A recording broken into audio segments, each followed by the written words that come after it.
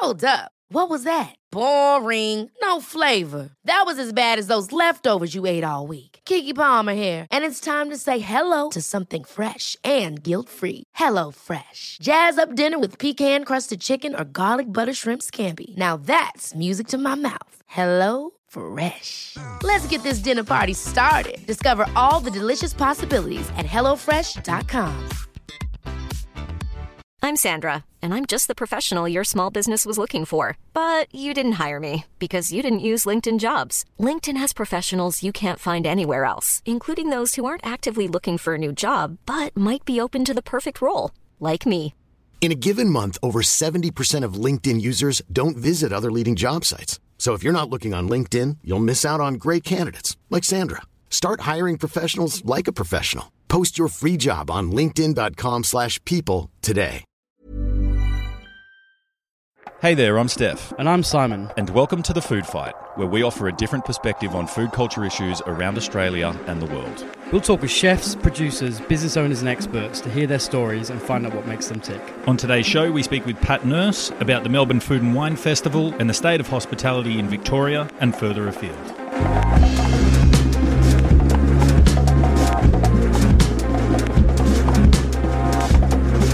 Welcome to another episode of the Food Fight podcast. Thank you so much for joining us. My name's Steph Bosch Jr. I'm your host, alongside my co-host Simon Evans. Hello. And to begin, we would like to acknowledge the people of the Kulin Nation and the associated language groups, the traditional custodians of the land on which we gather and speak today, and pay respect to elders past, present and emerging. Simon, let's introduce our guest. We're here in Docklands at the headquarters of Melbourne Food and Wine with Pat Nourse. Mate, thank you so much for joining us. Thank you for coming up. It's nice to see you both. Pat, you've got to speak into your microphone, just in case you're not media savvy. I should be more media savvy than that. I was too busy trying to see if I could arrange myself attractively on the couch. Thank you, you look very for sharp. having me. It's great to be here. You're going to look straight down the barrel the whole time and with my eyes make it super really awkward. wide open. Just freaking one out. Just keep doing it. Luckily, most people just listen to this podcast and they can't see what you're doing right now, Pat. You got to tune into that. You got to tune into our Instagram or our YouTube. Don't look directly at the screen for the first 20 seconds. Mate, as we just mentioned before, this is where we're in the headquarters of Food and Wine Victoria. You've just wrapped up 2021 Melbourne Food and Wine Festival. We've just wrapped up the first of three 2021 Melbourne Food and Wine Festivals. The March edition is a wrap. Let's start. It's just a taster ahead of the main meal, which is the winter edition, July 30 to August 8, mfwf.com.au, which will be 10 days of Melbourne-focused programming. And then we've got the sweet finish of the regional edition, all about regional Victoria, as the name may suggest, which will run in the spring, probably in November. We're still confirming that point. As a creative director, I'm assuming you had a hand in the decision to have three, modules, if you will, of the editions. We call them editions. You call them editions. Well, we've decided to go with editions this year. Okay. Well, did you come up with the word edition or? Honestly, I can't remember. I feel like I could have been responsible for that. That was, 2020 was a pretty wild and intense time in the city of Melbourne. So a lot of Zooms, a lot of lockdowns, a lot of ins, outs, ups, downs. The team, we came up with as a team. And we were moving towards more than one festival in 2020 before the pandemic came along. So just to rewind and give you a little bit of context, the Melbourne Food and Wine Festival is a not-for-profit organisation that has mostly taken the form of a 2-week-long or month-long festival in March each year. It's been around since 1994. In 2020, we were going to be moving into a situation where we had a festival that was just Melbourne in March, and then having a regional Victorian festival in the second half of the year. We had to postpone and then cancel our festival 6 days out. We were due to launch on March 18, which was pretty rough timing. I know everyone had a rough 2020, but we were right at the forefront of that.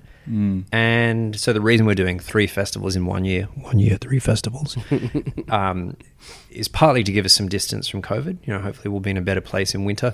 We had a raft of events that were sort of more weather sensitive. So there's some things that we ran in March just now, like the Bank of Melbourne's World's Longest Lunch, which is, you know, a sit-down lunch for 1,600 people. It's outside. That would be potentially challenging to do in winter in Melbourne. I mean, potentially challenging at any time, but winter more so. Yeah, absolutely. And that's where we've landed. So 1 year, 3 festivals. So you're kind of spreading the risk throughout the year a bit. Spreading the joy. And the joy. And hopefully deferring the risk, as well. I mean, it's been a pretty exciting old time in the events business in Australia, but in Victoria in particular. I mean, the cancellation of the Grand Prix on its first day was, you know, a pretty signal moment in our experience of COVID in Victoria. And a whole bunch of events suppliers went to the wall that day, then and there. You know, they were so committed to events in Mad March in Victoria that the hammer coming down, you know, really hit the trade very hard. So, it's been a wild ride. But having said that, I mean, you know, speaking to you as we've just closed off these 2 weeks of activity in March, walking into Treasury Gardens the day of the World's Longest Lunch, which has been an event we've done for the festival since its first year. It's one of our, you know, highest profile events.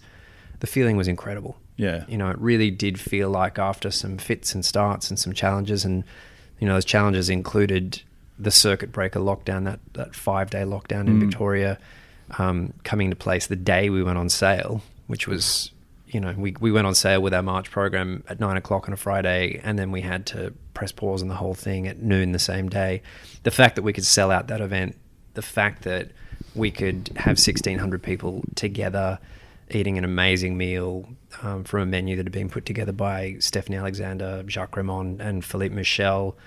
You know, 1,600 people eating together, drinking, having fun safely. You know, I think that's a big step back in the right direction. But I think, you know, this is COVID, so we're definitely not complacent about any of these things. It's not like, hey, bang, we're back in business. You know, there's, you know, outbreaks here and there. It's not magically going away. It'd be great to see us vaccinated a little faster in this country. That'd be amazing. I was speaking to an Israeli friend the other day. He said they got the whole job done in, I don't know, no time flat. But the landscape has changed permanently. I guess one of the big exhales for us was just seeing that people wanted to come out. Yeah. You know, that was a big unknown. Like throughout last year, we were just saying to ourselves, do people want to go to large format events? Do they feel safe? Do they feel good? Do they feel necessary? And the answer from March was a resounding yes, which I think for anyone who works in events or hospitality is really, really encouraging. Yeah.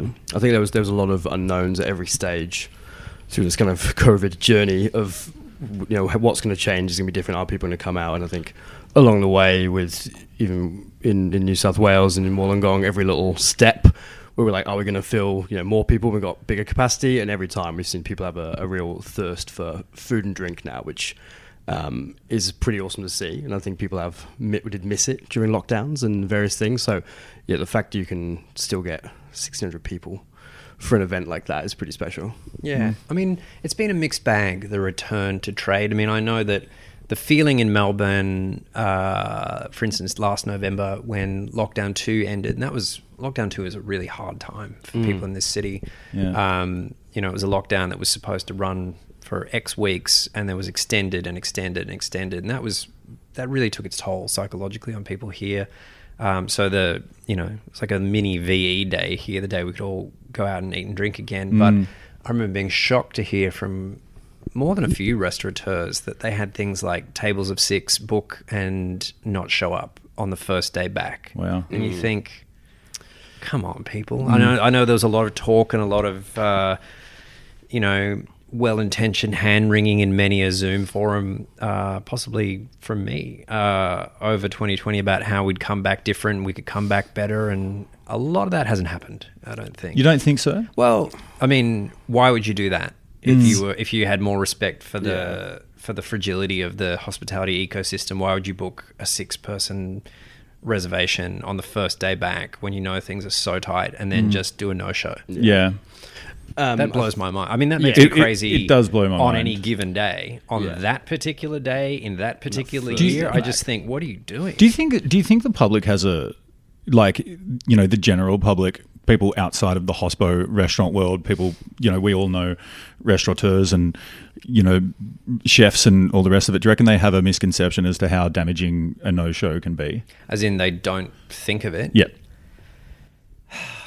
I guess that's the only answer. I mean, why you would you do it on purpose? It's not. No, I mean, it's not hard to call and say, "Hey, actually, I'm really sorry, I can't make it." Something come up. Hopefully, it's a better answer than that, and it's not a table for 6 and you're just changing on a whim. But what other explanation is there? Yeah, I think I probably bring this topic up every podcast, that the customer really has no idea about how the economics of a restaurant work and what it takes, the costs, how slim the margins are, how that can hit you massively. Yeah. And then coming out of a pandemic, you think they would have some sort of thought there, but people really don't think about it or even consider it. And I mean, the flip side is you end up with things like needing to give a tissue sample before you can get a booking, or you need to pre-authorize your credit card, or places that don't take bookings, all of which make some sectors of the public livid. And you think, well, this wouldn't be necessary if you just did it. This is why you can't have nice things. Yeah. But I'm not going to jump up and down and yell at the dining public, because I am a member of the dining public. But that I just find that hard to understand. Yeah. There's a couple places in Sydney who sort of called out people for not showing when we first came out of lockdown in New South Wales. And I think Esther and Polly had some big no-shows on the first weeks back in New South Wales. And they were calling out. I think I tend, from what I've seen, people have been a bit better and a bit more, especially like prepayments and things like that. Well, that's the question: from your conversations with restaurant owners and chefs, a vast proportion of people have adapted their systems to include holding deposits and prepayments and all that sort of thing.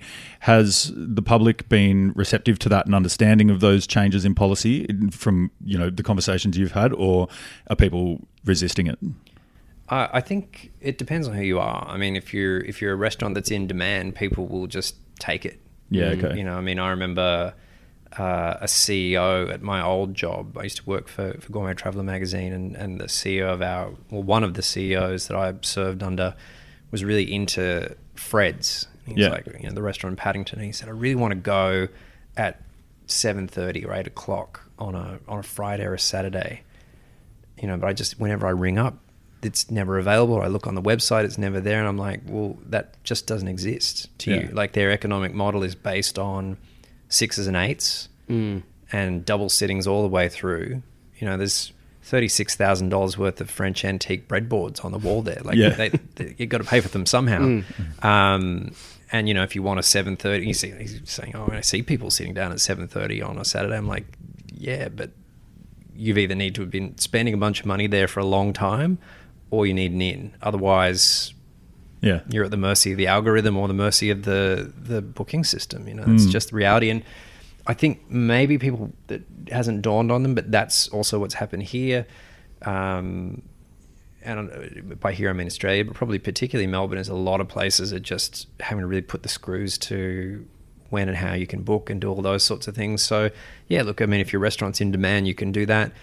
If your supply outstrips the demand, that's a different question. Right. I mean, at the moment, demand is up. I mean, I think the big thing that's putting the brakes on a lot of operators, and I say this cognizant of things being really tough in a lot of the Melbourne CBD still, because walk-in trade is not back where it should be, because a lot of people just aren't back at work. The other big thing putting the brakes on everything is staff. I know there's a lot of operators here who are like, hey, I could fill this restaurant 3 times over. I'd love to open for breakfast. I'd love to open back to the hours I was doing pre-COVID, but I just can't get the staff.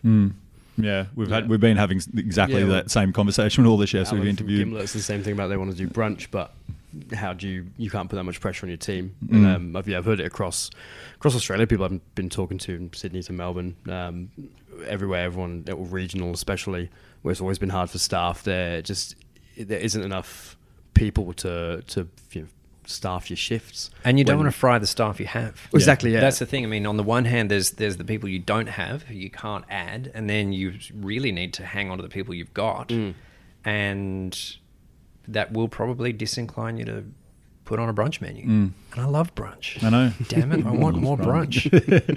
Mate, let's go back to what you do here. And that's the challenge. That flows through events as well. Like I'm in the process of confirming people for our festival in winter, the winter edition, July 30 to August 8, mfwf.com.au. To book. And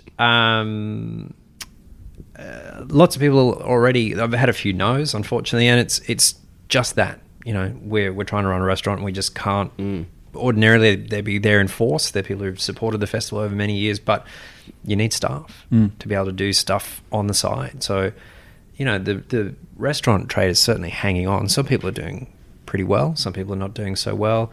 But all that bonus stuff, extra stuff, growth, I think that's on pause for the moment, or it's slow. I mean, it's hard to get chefs to step outside their kitchen, especially sort of chef owners that are very hands-on, to step outside their kitchen, on the best of times, not in, let alone a recovery from a pandemic with minimal staff and bills to pay and all the rest of it. So, yeah, it's just an added pressure. People who are in a nice executive chef role have definitely been back in the kitchen more. Yeah, because you're going to staff. I think this knife's broken. It keeps cutting my hand. Yeah, chef, try the other end. Yeah, it's been a while. Just like a golf club. Just try the other side.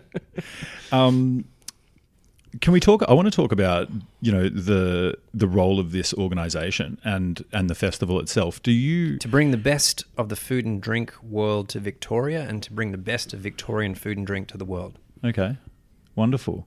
It's available on a bumper sticker. You want it on a mug? I've got it tattooed down my left calf. Do you think the role of festivals is more important now in this time when hospitality has been hit and is struggling? Do you feel there's even maybe sort of more pressure on yourself to lend a hand, as it were, or lend your voice or whatever it might be to kind of give a little helping hand to the hospitality industry? I don't know about pressure, but it's certainly, we're glad to have the opportunity. Like, we're really fortunate, I guess, to be able to connect the dots sometimes. Pre-COVID, at the beginning of 2020, I came back from summer holidays, actually having spent New Year's Eve in an evacuation centre, or the day of New Year's Eve, I should say, in an evacuation centre in Bega, following the fires. Came back to Melbourne. My phone was ringing, as were the phones of several of my colleagues, with people in hospitality in Victoria saying, "What can we do to help? Yeah. What can we do for the people, in Northeast Victoria, in Gippsland, all around the state, in the rest of Australia? How can we help?" That was their first thought. They were on the phone straight away. Hospitality was very much on the front foot there, and we used our we switched off our festival for, we're in the middle of the campaign for what was going to be our March festival. We put that on pause. We turned our resources, our administration, our ability to market things to a bushfire recovery effort. It was absolutely the chefs and restaurateurs doing the work. They had they went out and cooked for free. We had a whole bunch of chefs who did, $10,000 dinners for 10 private customers and things like that. And we raised, a healthy 6-figure amount for the bushfire effort, just because we were well placed to be able to respond quickly, to be able to connect audiences with chefs, with people with good ideas and all those sorts of things. And that was a lot of the work we did in 2020.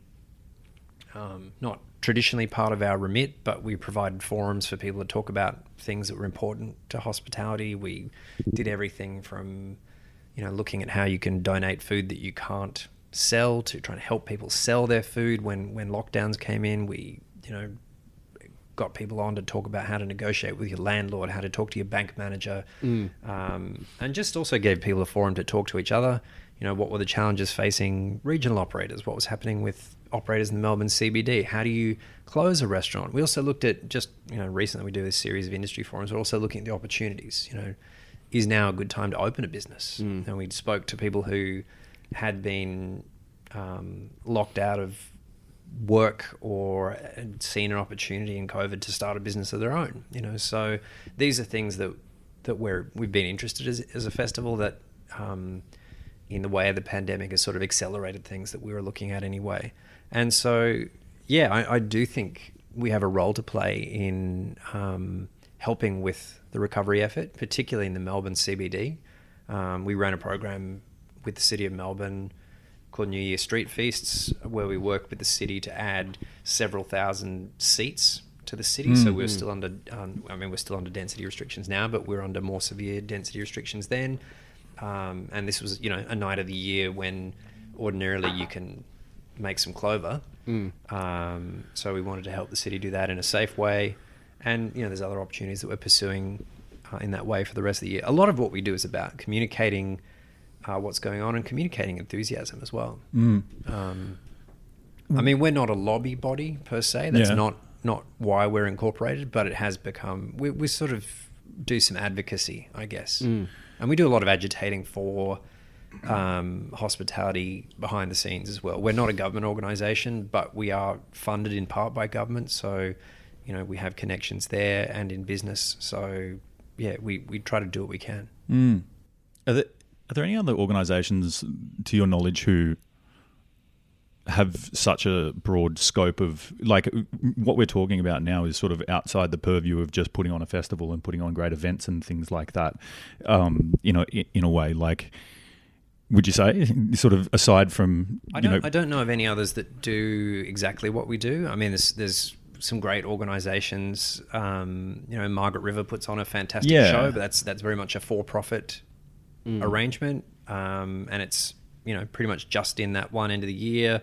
Tasting Australia has just been on or is still on right now. Again, great festival, does great things for Adelaide and for South Australia. But we're a 12-month-a-year organisation. Even before we'd moved to doing multiple festivals, we'd moved to sort of joining up the year with things like our Legends program, which acknowledges people who've had wine producers, wine sellers, shopkeepers, chefs, restaurateurs, educators, people who've made a big contribution to the food and drink scene of Victoria over decades. We have a scholarship program that's funded by Host Plus, where we, in an ordinary year, would take one young Australian hospitality person and, fly them around the world to go and work with, if they're a coffee person, a bunch of coffee producers, or if they're a front of house person. Our last winner, Julie Devane, who works for Merivale in Sydney, wanted to look at the different roles that women can play in management in restaurants around the world, and she'd identified a whole bunch of venues that she thought did that well. So we have those things going on, and we tie it all together with content, with stories. So my background is journalism. That's part of the reason I've come here. The job I do is a hybrid of curation, or as I like to break that down, choosing things. And I work with, we've got a great events team here, and I work with Amy Luxton, our head of events, here to sort of try and come up with great, fun, compelling ideas for the festival itself. And then we also want to function as a platform for telling stories about this, people in food and drink in the state of Victoria. Was that something that did you think that would be some of the scope when you took the role, obviously without being able to predict a pandemic? Was the idea of that was where we were going. I mean, again, I guess having this already in train put us in a better place for doing the work we did in the pandemic than maybe it would have done if we'd just been a straighter events company in the way maybe the festival has traded before. A lot of festivals in and out of the food world do what they do for that one frenzied period of activity. And now that I've been working here, I realize that there's, maybe 10 months of planning that go into that. But then are pretty quiet on the public facing side of things for the rest of the year. And that's sort of not where we're at now. So it was something that we were doing anyway. And obviously this is really just, I guess, heightened the value of that. And for you, was it a change of role from writing, from reviewing, Was that something you were looking for? You were looking to move away from that, or was it just an opportunity that came up? I mean, this job looked particularly good to me because it was, one, it was in Melbourne, and I'd lived in Sydney for 20 years. I really like Sydney. It's a great place to eat and drink. But sort of Melbourne maybe has a bit more going on food-wise. The restaurant scenes are comparable, but I think when you get into the larger food scene, particularly the everyday eating and drinking, I'm finding it a much richer city in that regard than Sydney. So I guess, it was sort of partly being able to take what I knew and repurpose it, and also learn some new things. I've done a bit of eventing over the time I was at Gourmet Traveller, but this is a lot more, obviously. Pat, you mentioned your role as a person who chooses things. Chooser. A chooser. Or And curator. It's a word I really hate, and it's kind of hilarious that I've ended up in a trade where you have We've been talking curate. about terminology. We might as well ask Pat, because we've been talking. Curation. How are you feeling about the amount of different programs that restaurants have? So, like a bread program and I think it's hilarious. chicken- I love it. Yeah. The gluten program. Soap is quite program. good. Yeah. I blame Alain Ducasse. Yeah? Yeah. Was he the first person who had I don't think programs? you use the word program, but What else can we blame Might have been Ducasse French. for? when you think back to the last time you were at the Louis Cannes, for instance, in Monaco, think about all those trolleys that he had when he was there, when he was first gunning for his 3 stars. He was all, and it's a very Monaco thing to do. Yeah. Like Monaco is pretty crass, and he knows his customer, old Alain. Yeah. He put his finger on the fact that those people are very much, the tax avoiding rich are very more is more people. So you get the bread. There's 36 breads Yeah. that have all been baked fresh that day, and they're all great. Yeah. And there'll be 9 butters, and there'll be a huge bell of butter under a beautiful antique cloche, and the dude will be there scraping the butter. And then the one that really blew me away was and there's 9 other trolleys. You want the tea Dessert trolley. You got the tea trolley is incredible. Yeah, Have you seen the tea I've seen trolley? people The tea trolley attend the is tea this- trolley. This beautiful. It's a forest. It's a forest of fresh herbs, and a man, and it's pretty much usually a man in this restaurant, And then normally puts on these a tea sommelier. white felt gloves. This guy's probably just the Tissan guy. He puts on these white felt gloves and this beautiful heavy pair of scissors, and snips all the fresh herbs, into a teapot, hot water. Amazing. That's pretty and, amazing. Actually, I remember, I think the last time I smoked a cigar in a restaurant was at the Louis Cannes, because I'm not a cigar program. guy. Who wants to be a cigar guy? Probably not me. But actually, side note, while you're Googling Engram, check out, I can't remember which cigar company it was, but there was a bunch of high-profile chefs who I won't name, international chefs, who did a YouTube ad for some cigars, and it's just almost the most perfect parody, except that it's real, of Yeah, I love that. what the international high-flying ad-chasing chefs go for. Anyway, inside note. Again, Can I add a fact to that? Did you know that Michael Jordan smokes 7 cigars a day? Now or in his Now. career? Now. He smokes Yeah, right. 7 a day. He always loved a cigar. Isn't that disgusting? That's heavy. Yeah, dude. And probably 2 bottles of whiskey or something like that. But You reckon? He's a whiskey guy. yeah. Oh, definitely. Good on him. I mean, He's mate, done he's his a thing. billionaire. He's- He's, Why not? What else is he going to do? Yeah. 7 cigars. His basketball team was Anyway, right. sorry. The cigar trolley, same deal. Cigars from around the world. You get a cigar, a man spends 10 minutes lighting it off a cedar taper, and blah blah blah blah. So yeah, I blame Alain Ducasse. Great. Yeah, I like programs and curation.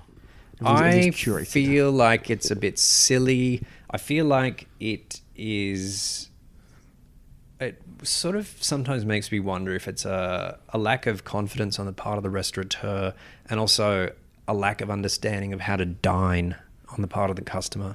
Sometimes, and it's people want to blame their phones, but I used to be a restaurant critic pretty much full time, and before phones became things that people looked at throughout the course of their meal, I would go to restaurants. Let's say it's the year 2001, and I'd go to a fancy restaurant, and I'd see the people at the table next to me on a fancy date, maybe it was an anniversary, and they would sit there for 3 hours and not talk to each other. You see that. I mean, now it's creepy that people are looking at their phones, but at least they're like catching up on what Michael Jordan is smoking, or what the Kardashians are doing. Before they were just like humming. I don't know what. And I don't know. I mean, I feel like it's probably soft target territory, but degustation dining is maybe not my favorite kind of dining. When it's great. But I do wonder sometimes if it's a godsend for people who just have nothing to say to each other. Whether it's a group or a couple. And I've watched them and you think, along comes the waiter, announces a dish that probably takes longer to announce than it does to eat, and then they can talk about that, and that gives them a little bump of 10 more minutes conversation, and then they lapse back into silence, and then along comes another course. And for me, I can tell I'm in a restaurant where that is the usual mode of dining, because I'll be with someone and we'll be like talking, and the person I'm with might be telling a joke, and the waiter will come with the plate and maybe the little stupid jug of thing to pour on the plate. And they'll sort of hover there and clear their throat, or just charge in and interrupt you in the middle of your conversation, as though that's what it's about, and it's not about you having a good time. And I think, what the fuck? I think I can't remember who it was. Someone described meals like that as a meal of 1,000 thank yous. Yeah. Because you're constantly going, oh my thank you. goodness. Oh, thank you. Yeah. Which I think I find it quite interesting. My beverage pairings. There is no natural setting in the world for having 12 tiny drinks. Yeah. And I don't care who you are. Like, I don't know what kind of wine tasting genius you are, but after you've had the third like artisanal mead after a sake, Russian sake after a whatever. And I like weird booze. I've got to say, I'm really on the front foot with weird booze and trying new things. But when you've had that plus 12 courses that are all really varied, I mean, my hat is off to the feats of memory that are being accomplished by people on the floor with this stuff. But who has the palate for that? It's just, and it just doesn't make sense, except on the bottom line. Yeah. It's not what a good meal is about. It wouldn't be fun if you're at someone's house. I mean, over and over again, you think, do these people actually know how to give a good dinner party? Would these people on the other side, the guests, would they be any good? Would they be good company at your house? Like, that's what hospitality is, over and over again. Like, what would I do if this was my house? Would I say, no, you can't have any salt? Dick move. And the flip side, that applies to guests as well. Like, you need to, not be a jerk about it. But do you think that comes down to fatigue from dining at so many restaurants? Me talking like this? Yeah. Absolutely. Because if you don't do it often, you're like, oh, this is amazing. They didn't even have any salt on the table. This is incredible. And I've definitely had this conversation with chefs where they're like, maybe I've written in a review, or they're just asking for feedback. And I'm like, well, did it really need to be 4 hours long? Yeah. And did there really need to be so much food? Like, of course, the worst sin you can commit is underfeeding people. That is the worst. And the phrase, oh, yeah, it was okay, but I had to go for a Happy Meal with the missus on the way home. Yeah. That makes your blood run cold and your stomach turn. But the only thing worse than being underfed is being overfed. Yeah. So it's tough. And if you go to restaurants all the time, you'll be like, ugh, no, too much. But these chefs have said to me, and quite rightly, if you've been on a waiting list for 6 months and you don't go to restaurants very often, and it's over and done in 90 minutes, does that feel special? Yeah. I don't know. But having said that, there is the economy of gesture. 5's good. I think 5 courses is great. If you can't say it in 5 courses, don't say it. Yeah.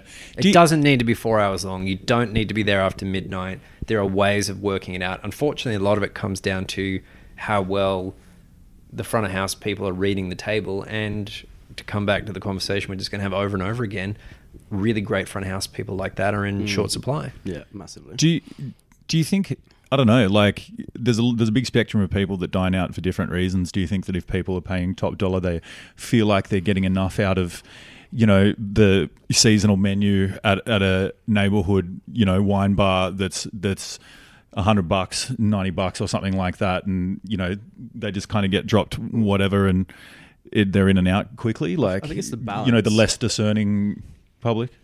It's where I want to eat. Yeah. Where do you want to eat at the moment in Melbourne? Oh. What's providing the experience that's the counterpoint to I'm going to run completely counter to everything I've just said and talk about how much I love the tasting menu at Anchovy at the moment. Okay. It's short, it's to the point, It's on and Johnson it does Street? things that no, it's in Richmond. Yeah, okay. And it does things that you can do in a tasting menu that you can't do in an a la carte context. I think just people don't really get what a tasting menu is supposed to do. Yeah. I don't understand how you can have a 20-something course tasting menu. That's really for one, excessive. whenever you get a 20-course tasting menu, they take some liberties with what constitutes a course. It's way too much washing up. Like, it's really environmentally unfriendly to use that many plates. Well, I think it's the balance. I think my first people I worked for as a chef were both ex-critics for Air Guide in the UK and had moved on to a restaurant, and I liked their opinion of they were a bit jaded and they'd had way too many tasting menus of increasing scale at the time in London, and they had really good sort of grounding. But I think it's almost a good link. Chefs have this idea what they want to do, and the finances come into it. The customer has this idea, and I think food writers and critics sit somewhere in the middle, and quite a good bridge of what's the maybe the best way to go. Like how do you get balance out of a tasting menu? I don't think chefs think that hard about what people want and who their customer is. I think they think, I want to do this and I'm going to do this. And the biggest shift, I think this is Heston Blumenthal's line, but I think he's right. The biggest shift probably in dining in the last 50 years has been, or 100 years, has been the shift from restaurants being run by restaurateurs to restaurants being run by chefs. It's an interesting change that. There are some good things to come out of that. The food's probably a hell of a lot better. But there's this idea that the food is what it's all about. And I say this as someone who works for Food Festival and spends all his time and money thinking about food. It's not about the food. The food and drink is there to bring us together, to make us feel better, to make us have a great time and a great conversation and sit taller in our chairs and be funnier and better looking and smarter and more engaging. It's not here to dissect this. That's a boring dinner party. There can be a bit of that, but if that's all you're talking about, it's like coming away from a musical humming the scenery. It's not how it's supposed to work. We'll just put a trigger warning on that for all the chefs out there. No, I really hope that you're listening to this, because this is a really important thing. It's the food and drink should be as good as you should make it, as good as you can make it. And this is a noble calling, and it deserves respect. It's a hard job, and making it delicious is really important, but it's not the be-all and end-all of the restaurant experience. It's part of the restaurant experience, and it's such a cliche, but is the restaurant that has great food and terrible service the busy one, or is it the restaurant that has okay food and great service? Yeah. Do you think we're rating, or say we, I probably mean yourself and the people in the media, are we rating restaurants wrong, you think? Where, is it the places that get 3 stars, 3 hats, they tend to be chef's ego on a plate. Obviously they have everything else going on for them, but they are very chef and food focused. Is that what we're still going to define as a great dining experience in the coming years? I think that's changing already, and for the better. I think it's just tricky to...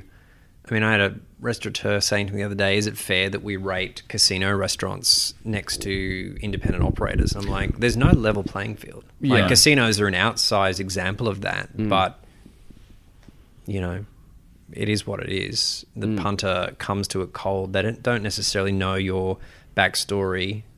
They're just trying to figure out if their dollar goes the way it should. Are the expectations that you're setting with the prices and the vibe of your offer being met? And it doesn't matter if you're a fine dining restaurant or a skyscraper, or if you're, a relatively inexpensive place jammed between 2 other relatively expensive places on a side street.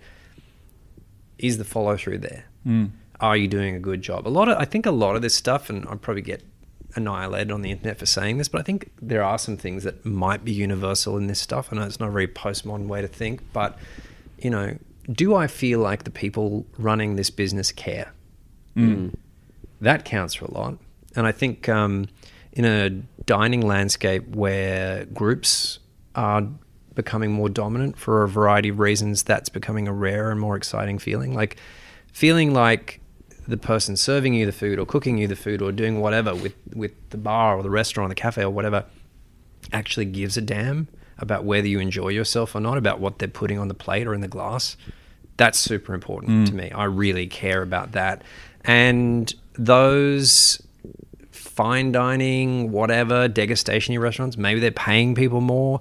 Maybe they tell a better story to their staff. Maybe the staff are brainwashed by the international fanciness of the chef or the cult of that business. And they will often at least have the semblance of caring more than maybe a lot of places in the middle. And then you'll get those places that are like, you know, tiny little owner-operated places where the person serving you probably owns the business or has a stake in it.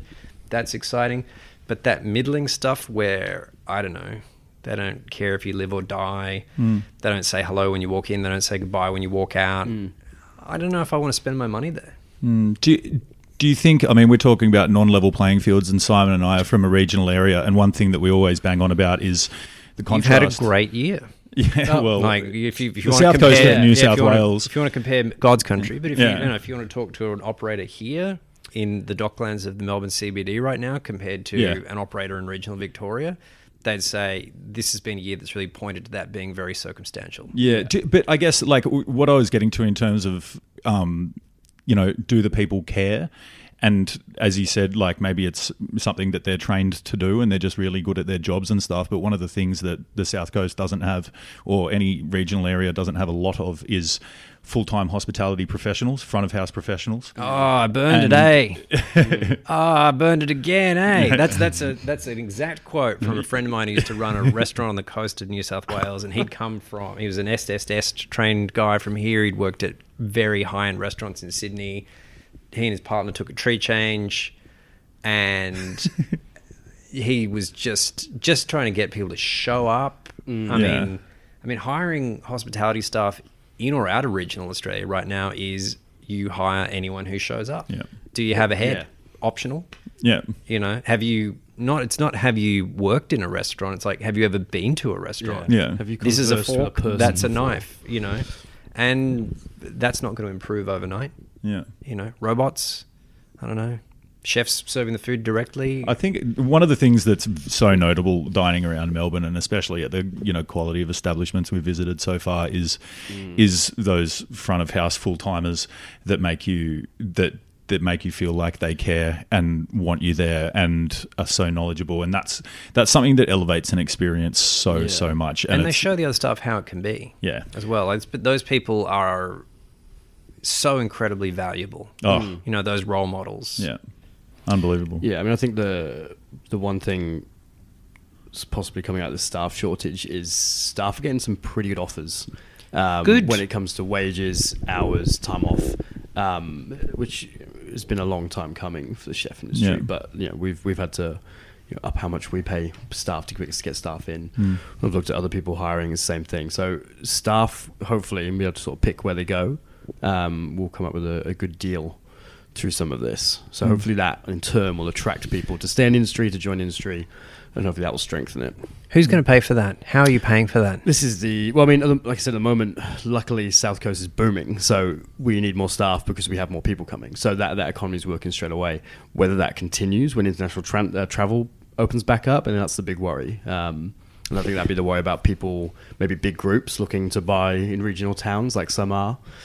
Some big groups from Sydney are starting to look at regional places. Well, is it imagine who also you're talking about. that I mean, they talk a lot about the flocking to regional from the cities, from the metropolitan. Mainly Byron, the South Coast of New South Everywhere, Wales, though. mate. I tell you I mean- what, I'm trying to look at property down there at the moment, and it's at an all-time high.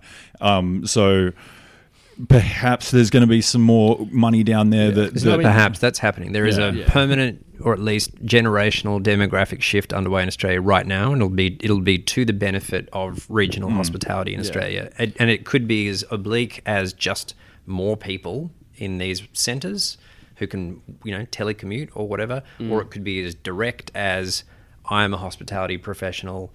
I'm done with the CBD of this city. I'm moving to the sticks, and I want a job. I mean, I've definitely spoken to restaurateurs in the regions over the years who have been like, oh my God, like this guy and his wife moved to town and he's an ex-rock pool manager, or he's worked for the Ivy in London. You just think, you know, they're just like, oh my God, I can't believe this person has landed in my lap. You know, because where else would I get someone like this to try and run the kind of restaurant that I want to run? But it's luck of the draw. But, you know, with however many tens of thousands of people moving to regional Australia, there'll be a few hospitality diamonds in that mix for sure. Yeah, and you're seeing it. You're seeing it. It all comes down to, and this has been a problem for a while, is customers are going to have to get used to paying more for food. Or, you know, it's not even paying, well, yeah, it's paying more, but it's paying what food is actually worth. Like, restaurant food is generally quite underpriced for the amount you have to pay to run a restaurant. In the current model. Maybe who's going to pay us more? Who's going to solve our salary stagnation issues in the workplace? Do you think that this is real wages in Australia have not gone up since 1975? Is the hospitality industry gonna? I mean, like, we've faced crises in the form of bushfires, floods, and pandemics over the last whatever. But before all this, we've talked to numerous guests about where, like, this is a broken industry, and if the coefficient of wages versus costs keeps going in the way that it is, it's just going to be impossible to run like a successful venue. Like, I mean, it's why a lot of restaurants let us ask you, Pat, menus. Do you see, like, can government play a role in fixing the issue? Is there a way of convincing the public or educating the public about what they should be spending on food? Will that then make them dine less, so it negates the whole purpose of paying more?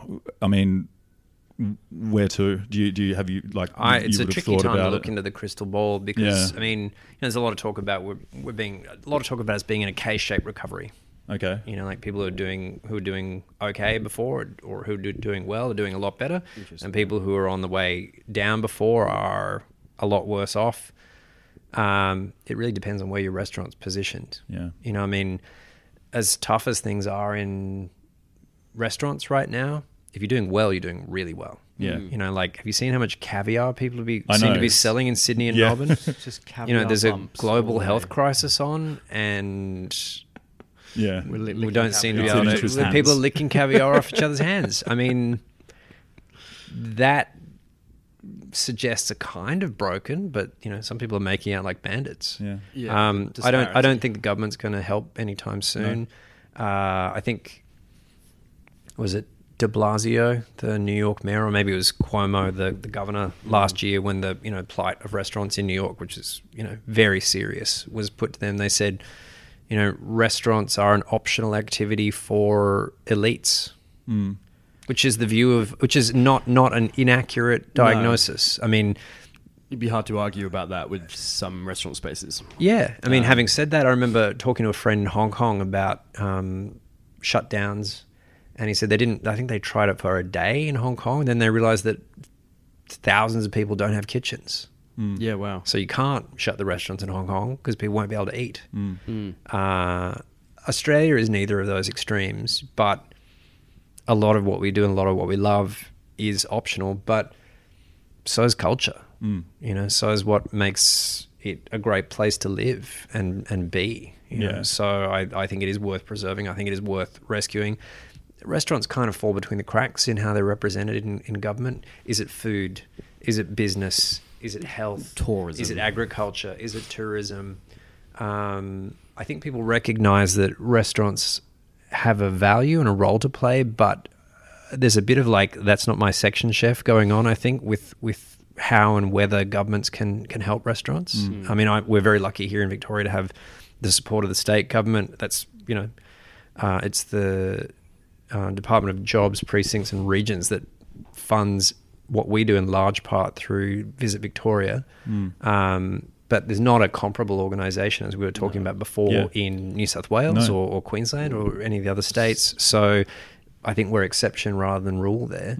And Melbourne is a city that prides itself on the quality of its food. You know, it's one of the things that makes Melbourne Melbourne. So I think people have realised they have to invest in that. And they have to put their money where their mouth is. Yeah, that's part of the attraction of Australia is the great food, the great eating, great ingredients, and then they do very little to actually help that. Yeah, and I don't think we realise how good we've got it. I mean, the food, I don't want to be all like, oh, Australia's the best there is, but I've travelled a lot writing about food and drink, and the quality here is so high. Oh, yeah. You know, like, we really punch way above our weight here. It's ridiculous. The quality of the coffee, amazing. Yeah, Wine's pretty good. You know, restaurants for a nation of our age and size, it's remarkable. You know, and you know, you look at the cool wine bars in New York and London. It's you're seeing a lot of stuff being lifted from Sydney and Melbourne there. Yeah, it's really interesting. So it'd be good if we owned that a bit more, you know, and recognise that. Not broke our arms patting ourselves on the back. There's a lot that could be fixed. There's a lot that could be better, but we do have it pretty good here. Yeah. And we should invest in that. Yeah. You know, we should recognise it and we shouldn't take it for granted. Totally. Pat, how can people tell us the next 2 editions of the Melbourne Food and Wine Festival and how people can get involved once more before we finish? The next edition of the Melbourne Food and Wine Festival is the winter edition, July 30 to August 8, all about Melbourne. The Queen Victoria Market will be our hub. Hop on to mfwf.com.au to be first with the latest, and stay tuned for news of our regional edition coming your way in regional Victoria in the spring. Fantastic. Mate, thank you so much for joining us. What a pleasure, gentlemen. Thank you for coming down.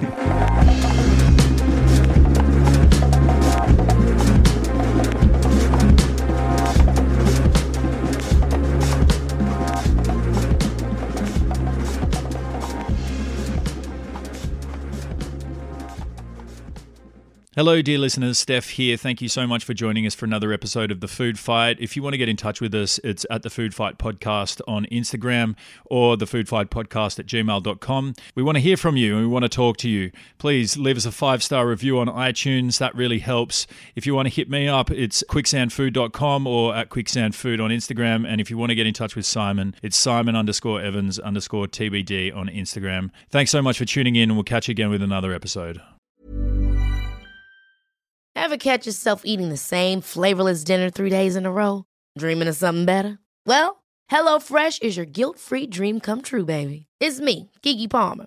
Let's wake up those taste buds with hot, juicy pecan-crusted chicken or garlic butter shrimp scampi. Hello Fresh. Stop dreaming of all the delicious possibilities and dig in at HelloFresh.com. Let's get this dinner party started.